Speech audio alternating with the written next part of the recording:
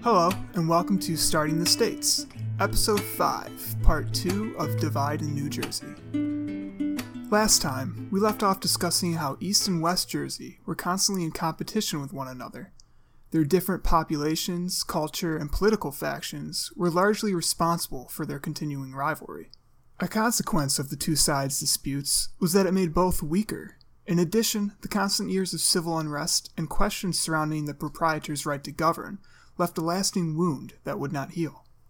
You may recall how last time I briefly mentioned that the proprietors gave up their rights to govern in 1702 when New Jersey was officially absorbed by the English crown as a royal colony.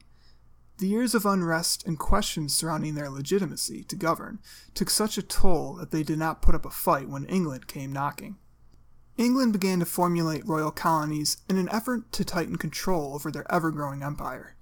Seeing the borderline disorder and chaos taking place in New Jersey woke the crown up to the realization that they needed to regain control from their proprietors. It was time for the king to do what a king does best: rule.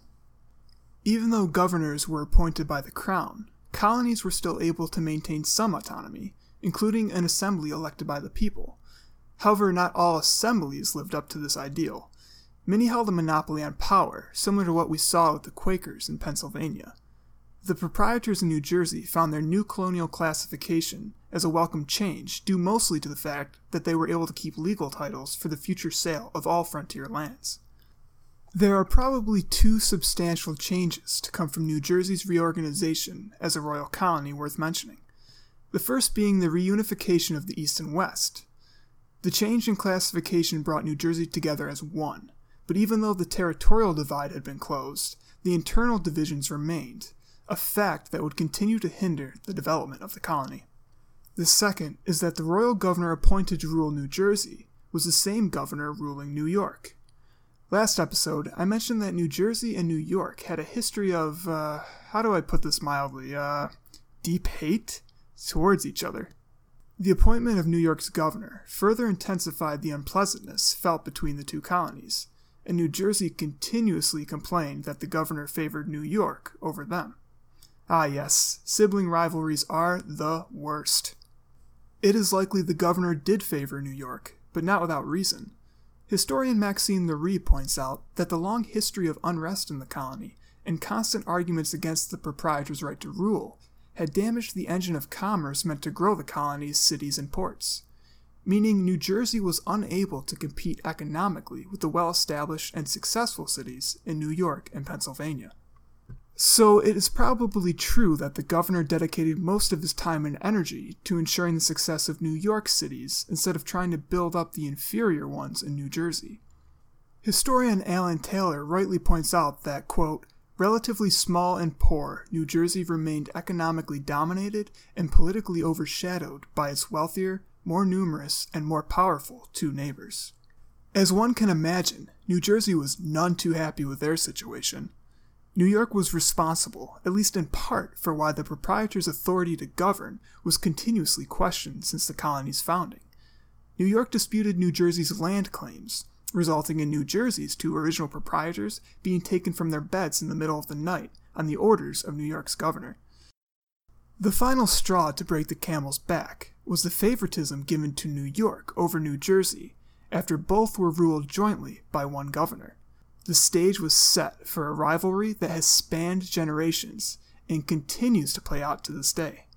Fed up with the unfair treatment by New York's governors, in 1738 New Jersey petitioned the Crown to have their own royal governor. The Crown agreed and appointed Lewis Morris, the Consolidated Colony's first governor. The appointment of Morris inspired the Jersey proprietors to fight back against New York and their land claims.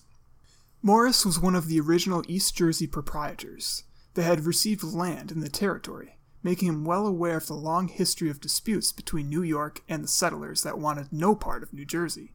Fed up with New York, he and the other proprietors went to work surveying the borders of the newly unified colony. The land survey revealed developments that led to further disputes with New York. In Mark Stein's book, How the States Got Their Shapes, he writes that the Duke of York defined the northern border of New Jersey as being the line between, quote, the northernmost branch of the said Bay or River of the Delaware, which is 41 degrees 40 latitude, end quote.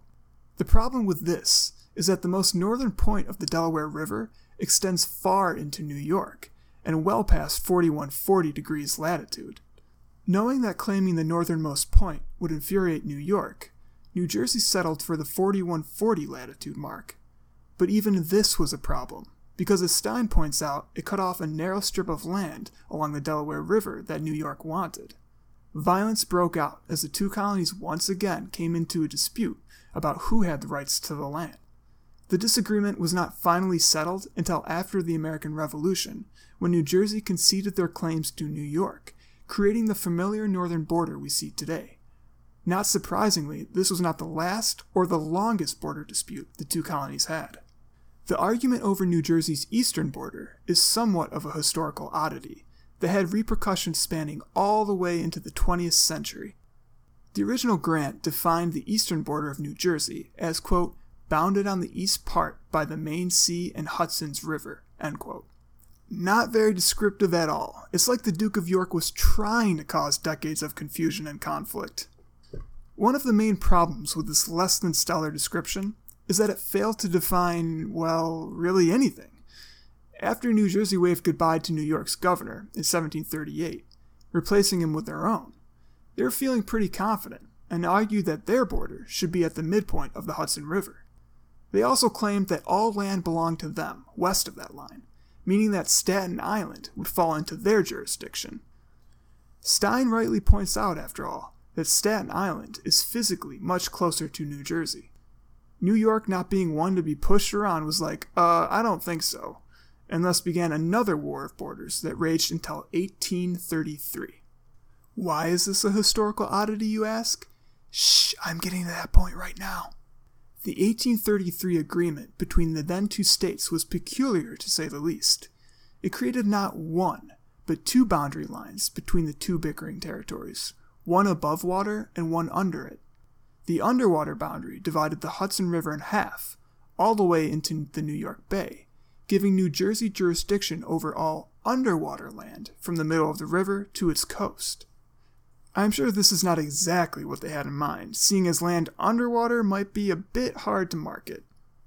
The above-water boundary, on the other hand, largely favored New York, giving them authority over all land above the water, all the way to New Jersey's mainland, including Staten Island. But the deal was not all bad for New Jersey. Mark Stein points out an important caveat in the agreement. He writes that the above-water surfaces, and anything attached to them that connected to New Jersey's mainland, were exempted from New York's jurisdiction. This is important because it gave New Jersey the rights to build a harbor, vastly improving its economic worth.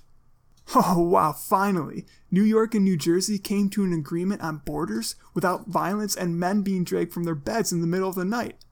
Had the two sides finally reconciled their differences? Well, not exactly. The hate between the two colonies ran deep, both literally and figuratively. Literally in the sense that the underwater boundary defined by the 1833 agreement rose to the surface in the 1990s. Bad puns aside, at the center of the controversy was a seemingly innocuous island. In the late 1800s, New York City had begun to experience a never-ending flow of immigrants into the city. It made creating a large processing center for them essential. The site chosen for the new facility was a small rocky island in the New York Bay called Ellis Island. So just how did this relic of immigration become the newest flare-up in the New York-New Jersey rivalry? Well, after Ellis Island ceased to be an immigration hub, it became a popular tourist attraction. New York was raking in the profits of a booming tourism industry, while New Jersey just sat and watched on the sidelines. Not one to let New York take all the glory, they brought their 1833 border agreement out of storage. You see, by itself, the island sits above water in the bay, falling into New York's jurisdiction even though it is on the side of New Jersey's underwater boundary. And here lies the problem. When the buildings were being constructed, fill from the seafloor was used to add acreage to the relatively small island. New Jersey argued that since the fill came from underwater, it was part of their jurisdiction, in accordance with the 1833 agreement. Those darn New Yorkers are always trying to steal right from under us. It took 5 years of arguing, but in 1998, the Supreme Court in a 6-3 decision ruled in favor of New Jersey. The court found that the parts of the island that were made from the fill belonged to New Jersey, adding up to about 90% of the entire island. New York's pride took a hit, while New Jersey just pointed and laughed. Today, Ellis Island falls under the jurisdiction of both states. The entire complex on the island is split up between them. If you search Ellis Island on Google Maps, you can see the wacky border for yourself. This was just the most recent clash of the never-ending rivalry, and I have a feeling it won't be the last. I realize that I jumped way ahead in New Jersey's historical timeline, but I feel that the constant border disputes between New York and New Jersey is important for understanding the history of animosity between them, and how it has shaped the image of New Jersey today. Now, the moment you have all been waiting for. Let's jump backwards in time to take a look at New Jersey during the American Revolution. Much like the history of other colonies, New Jersey suffered from the same political divides leading up to the Revolution. The colony had a large Loyalist population, including their royal governor at the time, William Franklin. Franklin was none other than the son of founding father Benjamin Franklin. But unlike his father, William decided to take a different path at the outbreak of the Revolution by staying loyal to Britain. Historian Catherine Fennelly believes that his reason for staying loyal came down to his belief that the British Empire must endure. Ironically, his father Benjamin likely was the first to give him this idea. I mentioned briefly in the Pennsylvania episode that Benjamin Franklin wanted nothing more than to keep the empire intact, but ultimately changed his mind after realizing that Britain did not want to absorb Americans as equal British citizens. William accompanied him on his trips to England and was influenced by his father. He believed the colonists were wrong and the Crown and Parliament were right. William and Benjamin provide a good example of just how deep the divisions between Loyalist and Patriot ran in the colonies, even between father and son. New Jersey was the site of many military engagements during the war, including the battles of Trenton and Princeton.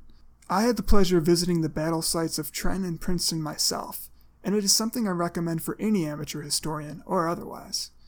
I remember staring across the field, trying to imagine the sights and sounds of war that men on both sides experienced. It is a very surreal and somber feeling standing on land where men fought and died. Doing so helped me understand the true feelings of patriotism that men of the Continental Army must have felt. The Battle of Trenton is remembered as one of George Washington's great victories. On Christmas Day, Washington led a small army in a surprise attack on a garrison of Hessians encamped in Trenton. In order to get there, he famously had his troops ferried across the Delaware River in the early morning. The site of the crossing is a National Historic Landmark, complete with a museum and historic village. The museum also features replicas of the Durham boats used by Washington and his troops to cross the river. I will upload a couple photos I took of these to Twitter so you can see for yourself. The attack took the Hessians completely by surprise. Realizing their dire situation, the Hessians quickly surrendered. The Battle of Princeton did not go as smoothly for Washington. After the surprise at Trenton, British General Charles Cornwallis sent reinforcements to support Princeton and attack Washington. Though he had numbers similar to the British, the men Washington had were militiamen and not the hard-trained soldiers of the British. Despite the odds, Washington and his officers boldly decided to attack Princeton. The battle took place on the farmland of William Clark. The British and Americans fought with great ferocity. The momentum shifted back and forth multiple times before the end. Eventually, the British line collapsed and they fell back in retreat. The victory boosted confidence among the colonies that their army and revolution could succeed. In the aftermath, the British lost most of their control on New Jersey until the end of the war. Well after the Revolution, and on December 18, 1788, New Jersey ratified the Constitution, officially becoming a state in the United States of America. The history of New Jersey shows a state that was the victim of bad luck. Unlike other colonies, it was literally divided in half between East and West, creating the environment for societies with competing interests. The competition led to a colony that was running on two speeds, preventing the growth and prosperity that other colonies achieved. In addition, questions surrounding the legitimacy of the New Jersey proprietors' right to rule created unrest that undermined their authority and hindered the development of the colony even further. New Jersey was a pipsqueak colony, allowing the big boy colonies to take advantage of it. The biggest bully to terrorize New Jersey was New York. Not only did it lead campaigns against the proprietors' right to rule, including instigating mobs to arrest their governors, they also blocked New Jersey's growth at every spot they could. New York dominated New Jersey, economically as well as politically, and it continues to this day.